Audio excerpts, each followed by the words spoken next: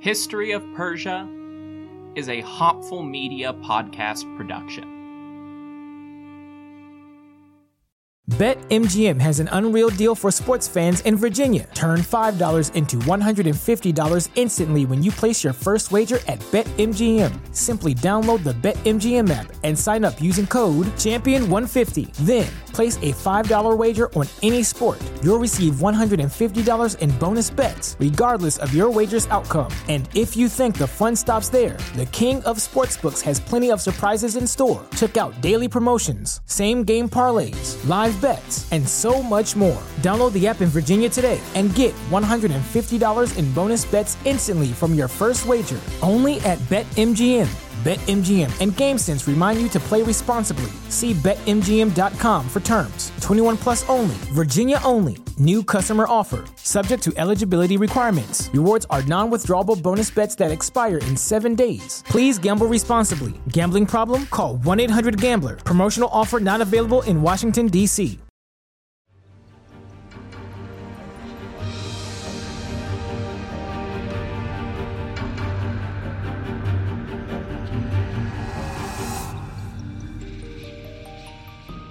Hello everyone, welcome to the History of Persia.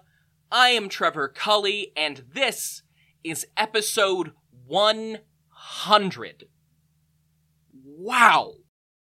Just wow. On one hand, I genuinely can't believe I made it here. 4 years, 100 episodes, 160 individual audio posts. The first thing to say is thank you all so much. Without listener encouragement and support, I have no doubt that I would have burnt out ages ago, even if I do love ancient Persia more than most other topics. On the other hand, I can't believe I'm 100 episodes deep into this thing and still talking about the Achaemenids. But here we are. Just a single step away from the beginning of the end. To celebrate episode 100, I had to come up with something. But it's not really the time to do another AMA, because that's way better suited to like episode 125 when I'm going to be doing a lot more wrap-up. Instead, I am going to give my take on ranking the top 10 Achaemenid kings. This is my search for the king of kings, the greatest king. The Vazrakista Kushayathia, to put it in Old Persian terms. But of course, it wouldn't be me unless I went more in depth than even I think is necessary. So let's just get going with 7 honorable mentions. 7 is a sacred number after all. First up, we have the least Achaemenid and least kingly contender, Artabanus of Hyrcania, commander of the royal guard under Xerxes I. Artabanus was neither an Achaemenid nor a king per se, which is why he's the very first one to get out of the way. Yet he also did a much better job of actually claiming control of the empire than our other honorable mentions. He also attempted to be king, at least according to a few Greek sources. For those that need a reminder, Artabanus was the mastermind behind the plot to assassinate Xerxes and bring Artaxerxes I to the throne.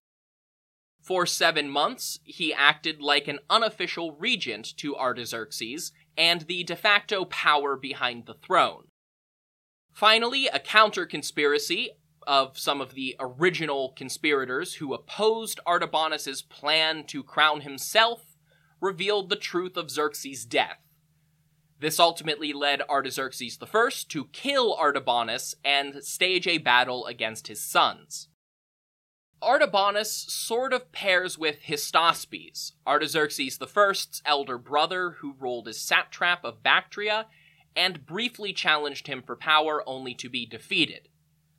I bring him up because, frankly, he qualifies just as much as most of these honorable mentions who are officially counted as kings. Next up, we have everyone's favorite golden child, Cyrus the Younger. I called him King Cyrus III and did a whole live show about him being king in an alternate timeline. Of course, he gets a shout-out. Of our more dubious honorable mentions, Cyrus the Younger came closest to succeeding on a number of occasions. He had some of the most powerful provinces in the empire behind him, functionally occupied the entire western half, and very nearly won the throne in the Battle of Cunaxa. While Cyrus the Younger never actually got a chance to sit on the big seat, he was a genuine contender, and by all accounts ruled as king in all but name from Sardis.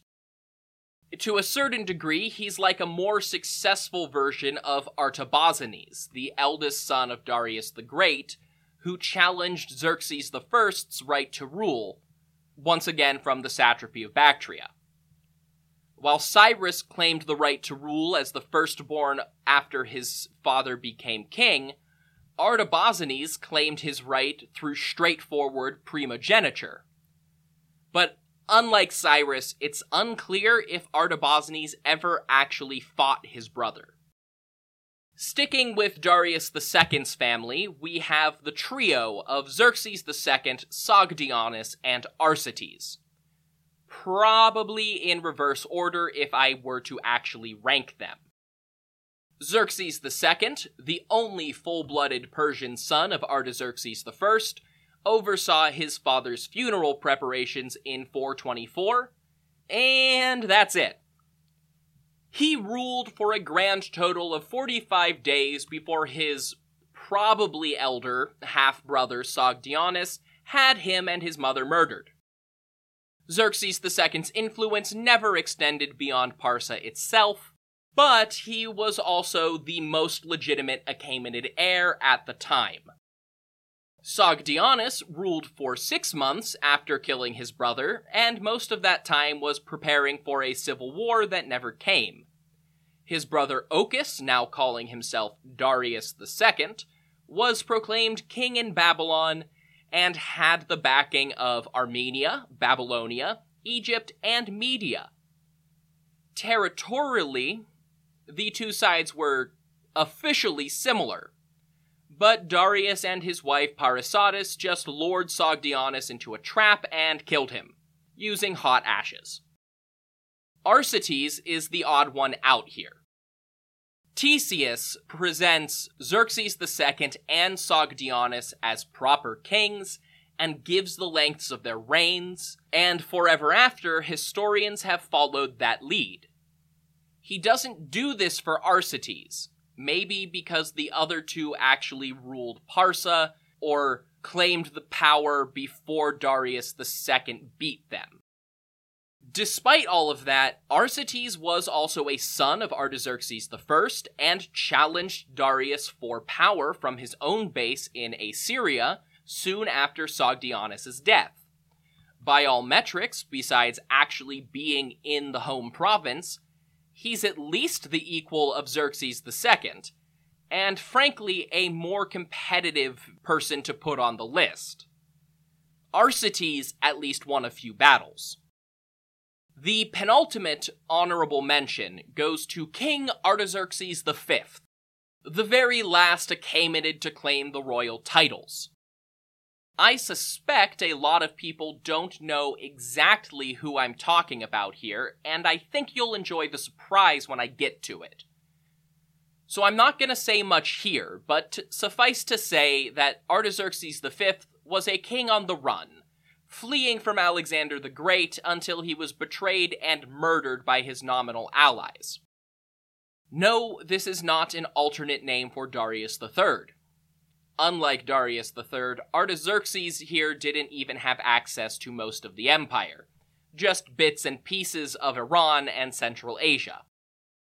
The final honorable mention slot is for Bardia.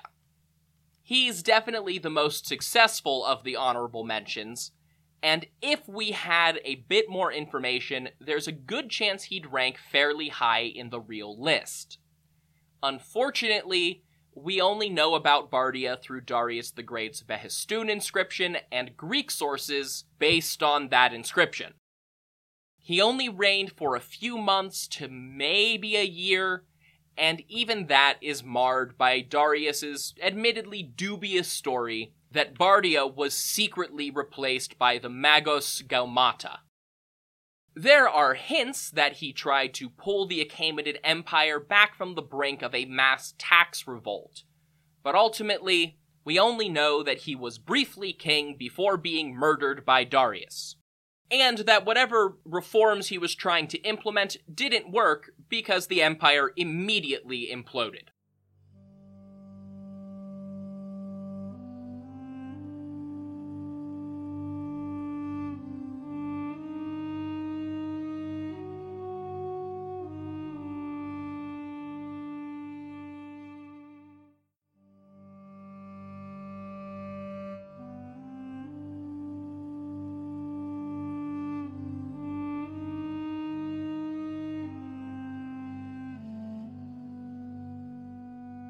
Now that brings me to the true top 10, the kings of kings of kings. Number 10 goes to Artaxerxes IV. We're only just about to meet him in the narrative, but if you happen to already know anything about him, then you know why he's at the bottom. After Artaxerxes III and his sons were all murdered, spoilers, the only survivor was Arsaces, the youngest of Artaxerxes III's sons. The eunuch Bagoas made him a puppet king, which coincided with the crucial moment of Philip II of Macedon launching an invasion of Anatolia, and there was absolutely no royal response. After a couple of years on the throne, Artaxerxes IV was nearing his majority and started trying to make contacts with other members of the court to oust Bagoas, only for Bagoas to kill him too. If we had more information about Bardia, they would definitely be switching places. Number 9 goes to Darius III. Technically speaking, we have already met him. But again, I don't know if many people know his backstory, so I'm gonna downplay it for surprise sake. Between Artaxerxes III murdering his own brothers and then Bagoas murdering all of his sons, the eunuch had to go all the way back to the descendants of Darius II to pick a suitable puppet. He had tons of options at this point through Darius's daughter's lineage, and apparently chose poorly. Darius III quickly had Bagoas executed, put down a revolt in Egypt, and started putting a very fragile empire back together again. Unfortunately, he made a couple miscalculations in dealing with Macedon. Darius III is, of course, the arch-nemesis of Alexander the Great, and based on the epithets there and general knowledge, you can guess how it goes. Darius III was off to a good start. In any other political situation, or even with a slightly less competent king of Macedon, he had the potential to usher in a new era of Achaemenid stability. It just was not to be. 8 and 7 were a toss-up. It came down to two options with great triumphs and terrible disasters on their resumes, both of which resulted in mass destabilization of the empire. It was a very hard decision for me. But ultimately, the number 8 spot goes to Artaxerxes II. His reign starts with a success story. He endeared the people to him over the course of 4 mostly peaceful years. Then he defeated Cyrus the Younger at Cunaxa, ending a civil war before it could escalate and preserving the line of succession. He followed up with the war against Sparta, first successfully using financial pressure to heat up the Corinthian War and force the Spartan king Agesilaus out of Anatolia. Then he kept up the pressure on the anti-Spartan side for years. It went on longer than desired, but eventually, just as it looked like Sparta would crumble, Artaxerxes made a play to prevent any new hegemon from emerging. He He backed Sparta in the final confrontation, bringing the war to an end and allowing Persia to dictate the king's peace. All of that is well and good, and look, I'm not gonna ding Artaxerxes for Egypt going into revolt, or Cyprus going up in flames under Evagoras. If we want to blame a specific king, both of those events started in 401, which makes them more Cyrus the Younger and Darius II's faults.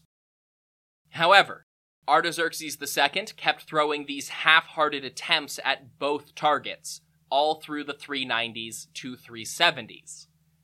No fewer than 5 Persian armies dashed against the rocks of undermanned, undersupplied, and underprepared wars, trying to open a second theater in the Aegean with no navy. Maybe you can forgive it in the 90s, but by the 370s, Egypt was multiple pharaohs deep into independence. It took the full force of the newly conquered empire to take Egypt the first time, and Artaxerxes kept half-heartedly throwing his satraps at it. That last point is the real disaster. The man burned through governors for the slightest insubordination in supposedly autonomous military commands, and seems to have started executing underprepared subordinates for failing to win wars they simply didn't have the capacity to fight. Rather than taking charge and directing things himself, Artaxerxes II allowed the military capacity of these autonomous satraps to balloon out of control, even after direct threats to their territory were settled.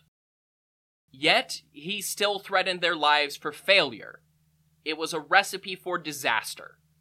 The great satraps' revolt threw the Western Empire into disarray, opened the door to Egyptian invasion, and provided an opening in Greece for Macedon to start building up power.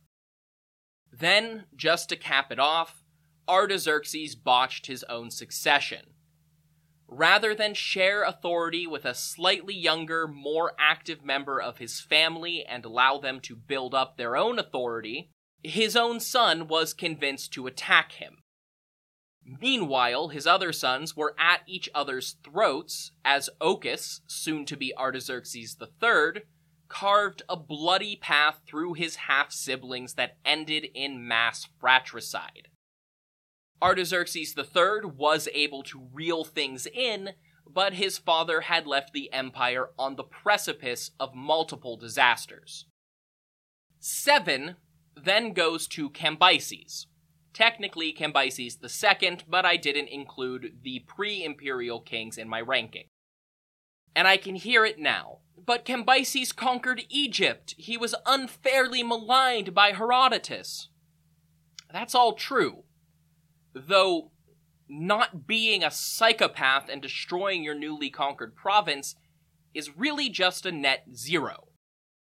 It's been a while, 4 full years, so here's the refresher.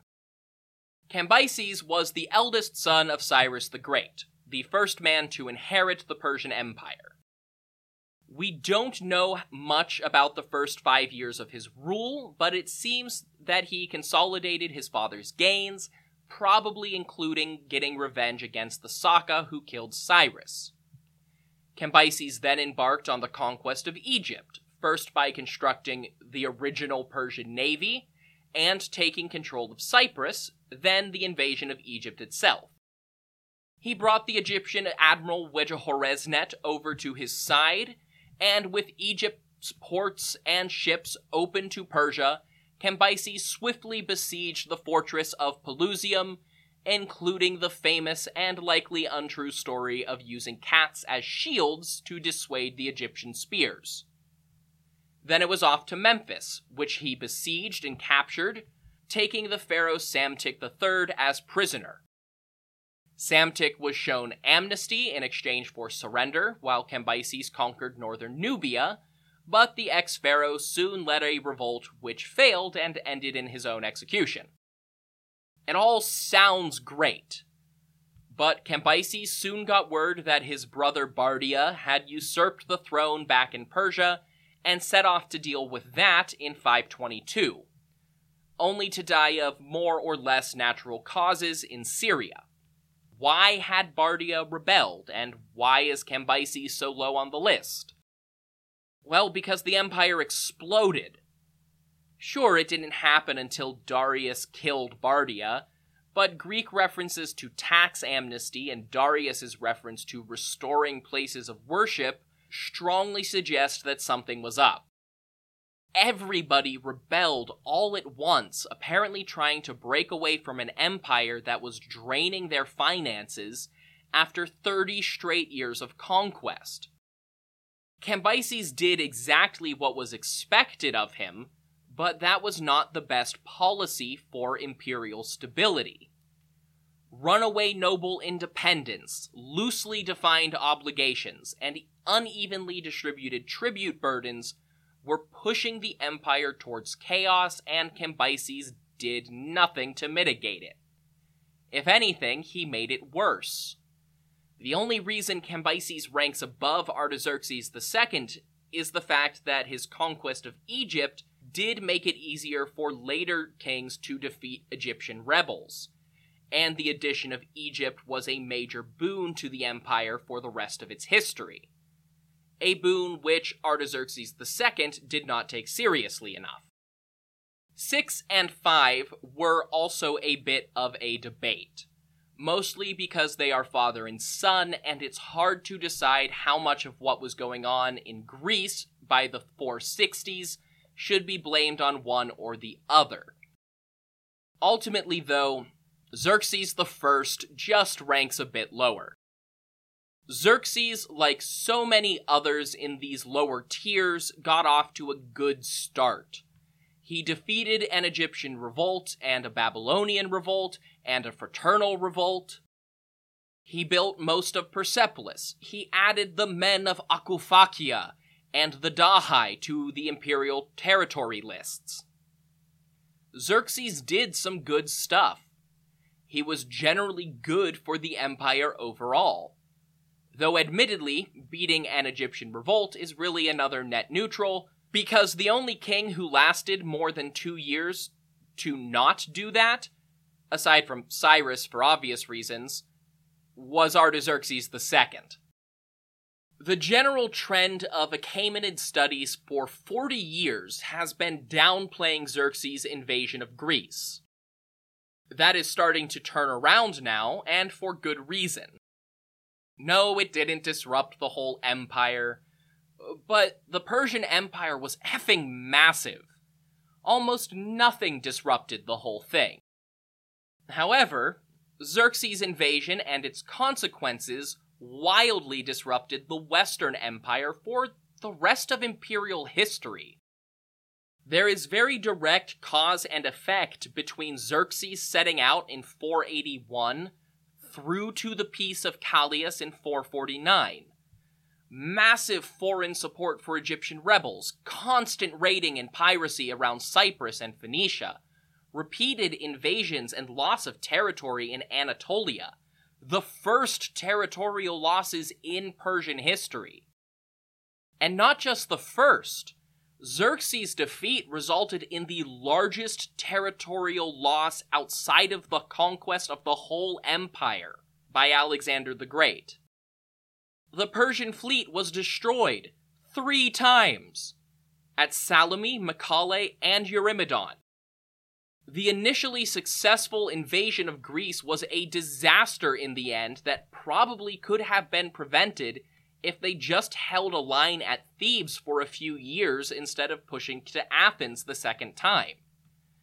It led to the loss of not just Greece, but Macedon, Thrace, the Black Sea coast, many islands conquered by Cambyses and Darius, and huge swaths of Hellenized Anatolia, cutting Persian access off from the coast.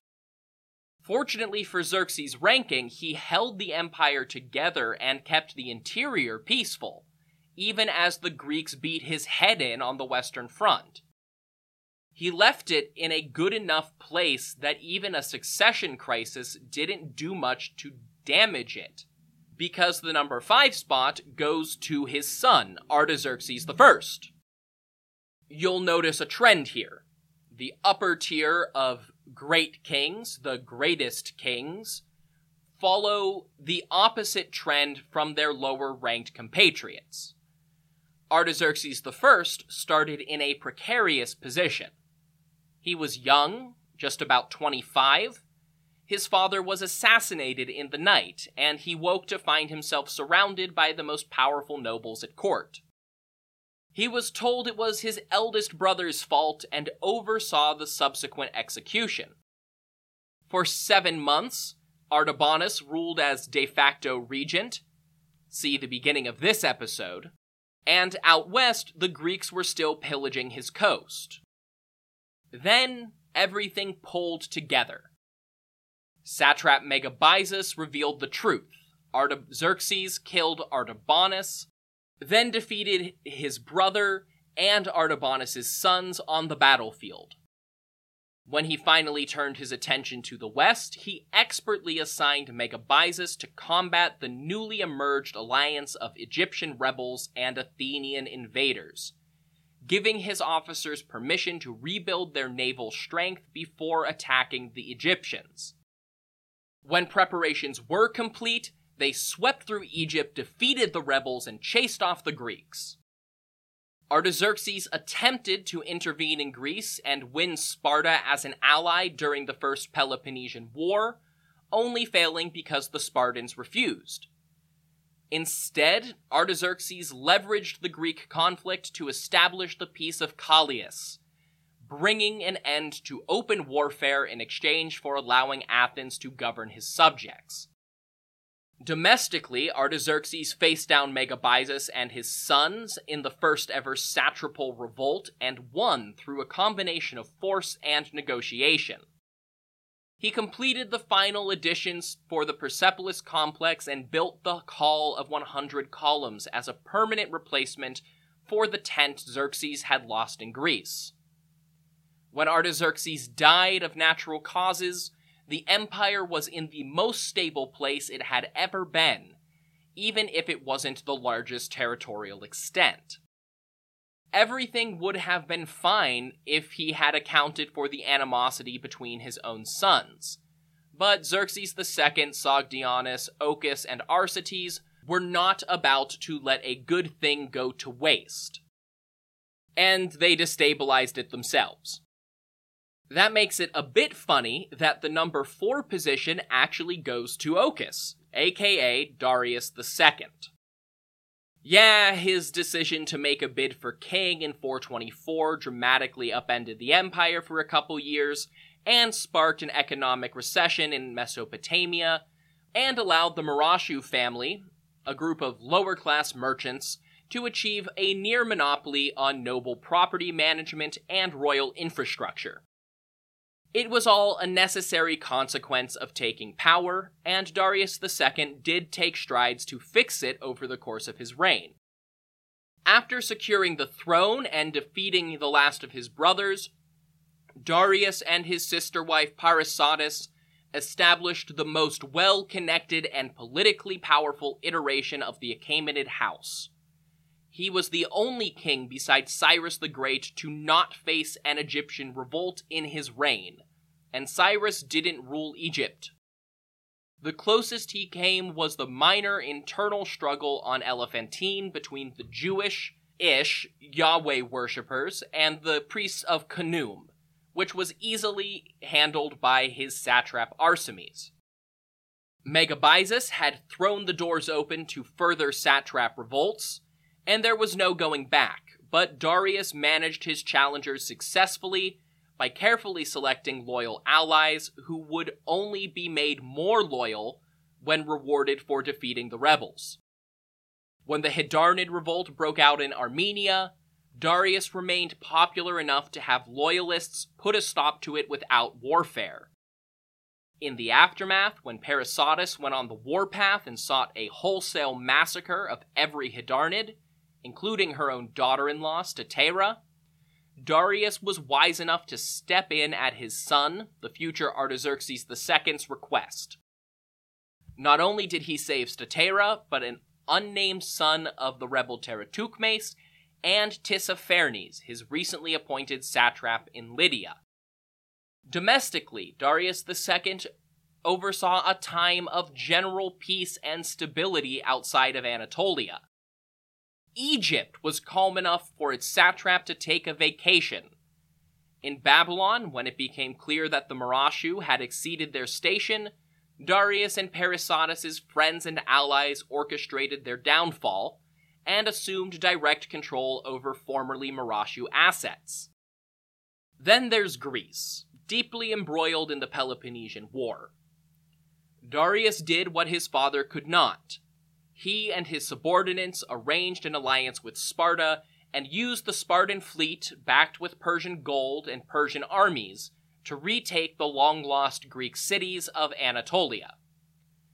Despite the rampant politicking of the satraps, Darius accepted the embassy from Sparta when it arrived at court and heard them out, deploying his highly intelligent, if young and untested son Cyrus, to oversee operations in the Ionian War. With both his private funds and the resources assigned by his father, Cyrus helped the Spartans orchestrate a decisive anti-Athenian victory, which paved the way for Sparta to sack Athens itself and establish what was supposed to be a long-lasting alliance. Of course, Cyrus the Younger and Artaxerxes II both ensured that it would never happen, but Darius left a better situation than he had been given, with all of Cambyses' empire once again in Persian hands. Number 3. The Lauriston Bronze Medal goes to Artaxerxes III. I'm assuming, if you're listening to this, his story is fresh in your mind, seeing as technically I still have an episode or two left in that narrative. Artaxerxes III inherited an empire in flames, admittedly some that he lit himself when he assassinated his brothers. He sat down on the throne immediately after returning from a successful campaign to repel the Egyptian invasion, and had to work out a way to smother the ashes of the great satrap's revolt. Artaxerxes III looked back to his father and grandfather's reigns, probably even his great-grandfather, and immediately noticed a consistent theme in the worst rebellions: mercenaries. For more than a century, the Western satraps had free rein to employ their own armies on the basis that it would defend the empire from Greek invaders. But Artaxerxes II had established the king's peace, and nobody in Greece in 358 had the capacity to challenge him. Artaxerxes III stripped these satraps of their independence, kneecapping their capacity to revolt. Of course, this backfired briefly with Artabazus, but that conflict allowed Artaxerxes III to prove the veracity of his new tactics by sending royal reinforcements to fight without needing standing mercenaries. The same conflict coincided with the Athenian Social War, which gave Artaxerxes III the perfect opportunity to enforce the king's peace, demanding Athens back down and acknowledge the authority of the great king. Then it was off to Egypt. He made a valiant first attempt, building on his father's failures and experiences, but the empire wasn't quite ready. A renewed rebellion, possibly sparked by the same concerns as the Great Revolt, began in Phoenicia. But not only did the great king return to conquer them, Artaxerxes used Phoenicia as a springboard to carry his momentum forward into Egypt, retaking the country as Cambyses had done 150 years earlier. He oversaw the restructuring of the provinces in the west to prevent revolt and foreign interference. He successfully negotiated alliances and peaces with all the powers of Greece. He restored the empire again to Cambyses' borders. Everything was going great. He just made 2 mistakes. First, he very understandably underestimated Macedon. Philip II was able to expand into a powerful kingdom, one which dominated almost all of Greece and Thrace without contest, and started eyeing up Anatolia. He took advantage of Artaxerxes' focus on Egypt, but the number 3 great king just never got a chance to deal with Philip. we might be able to guess that he would have handled it well. When Philip came too close to the border, Artaxerxes told him to back off, and Philip listened. But then came Artaxerxes III's second mistake. His advisor Bagoas became too ambitious, without Artaxerxes realizing it, and murdered not just the king, but all of his sons, plunging the empire into the wasted reign of Artaxerxes IV. Despite that, Artaxerxes III reconquered lost lands, stabilized the empire after the most chaotic events since Darius the Great, and had everything in place to pass on a stable and powerful state. Speaking of Darius the Great, that brings me to the top two. And good God, how do you choose between them? I'm sure anybody who's been keeping track knows which kings I have left.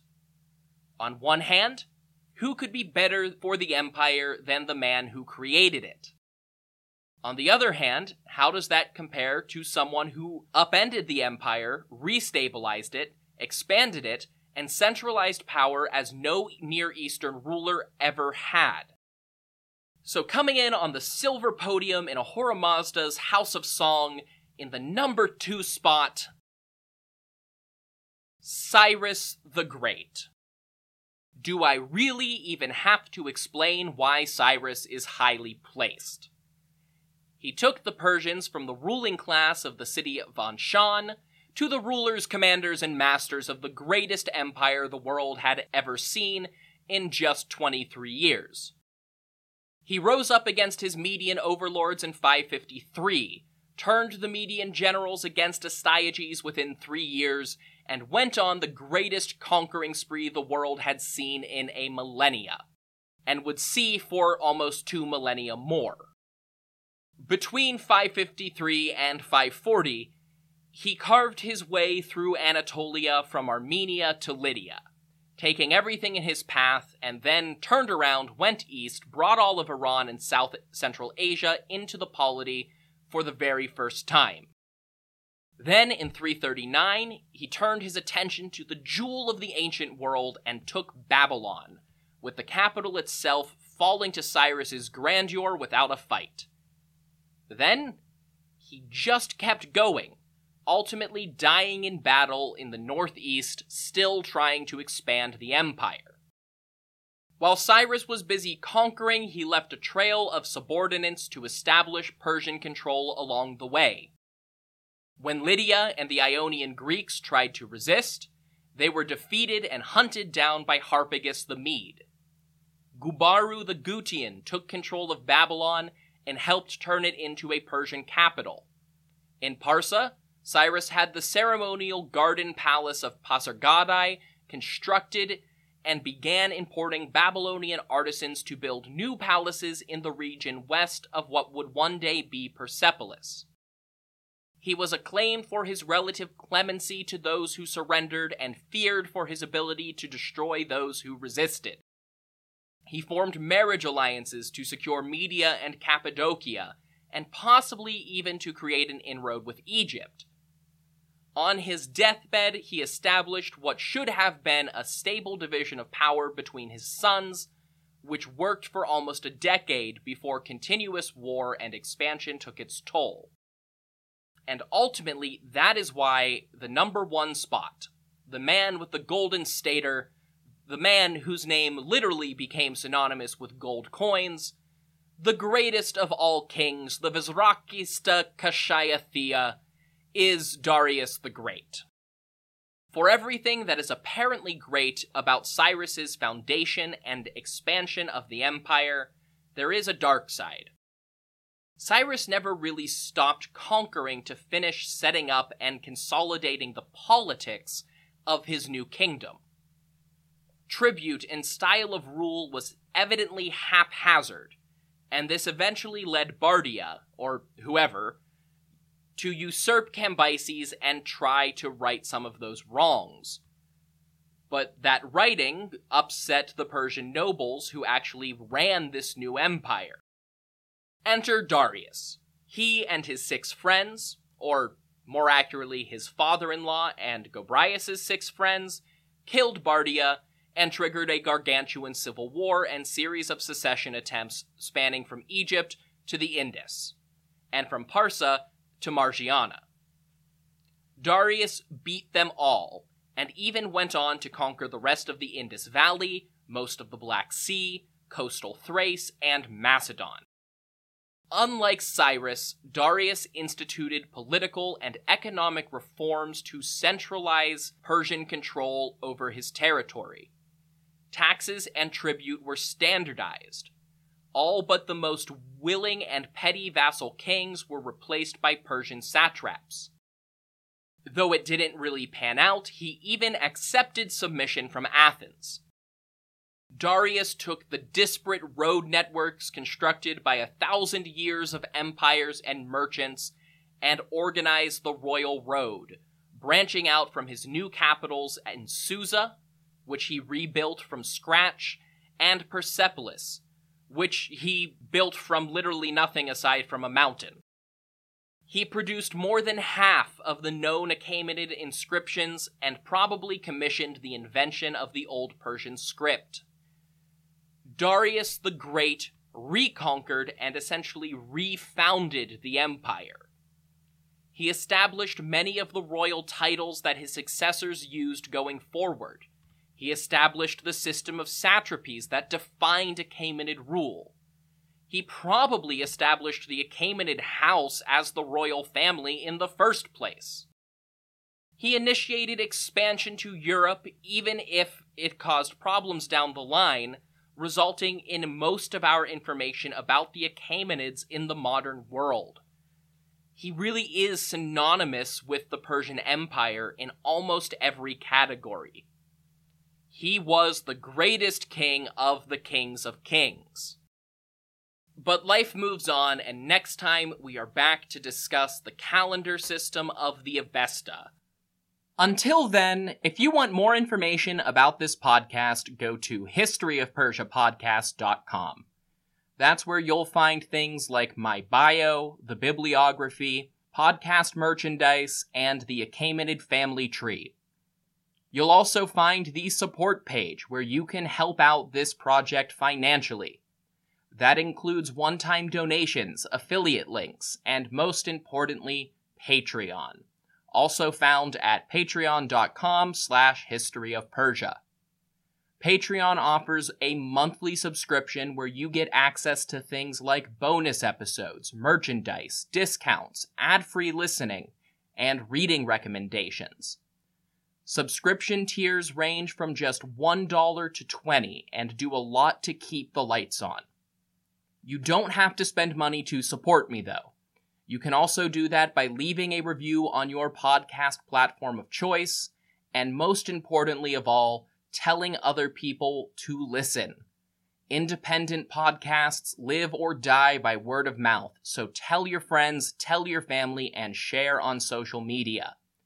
You can find me at History of Persia on Twitter, or History of Persia Podcast on Facebook and Instagram.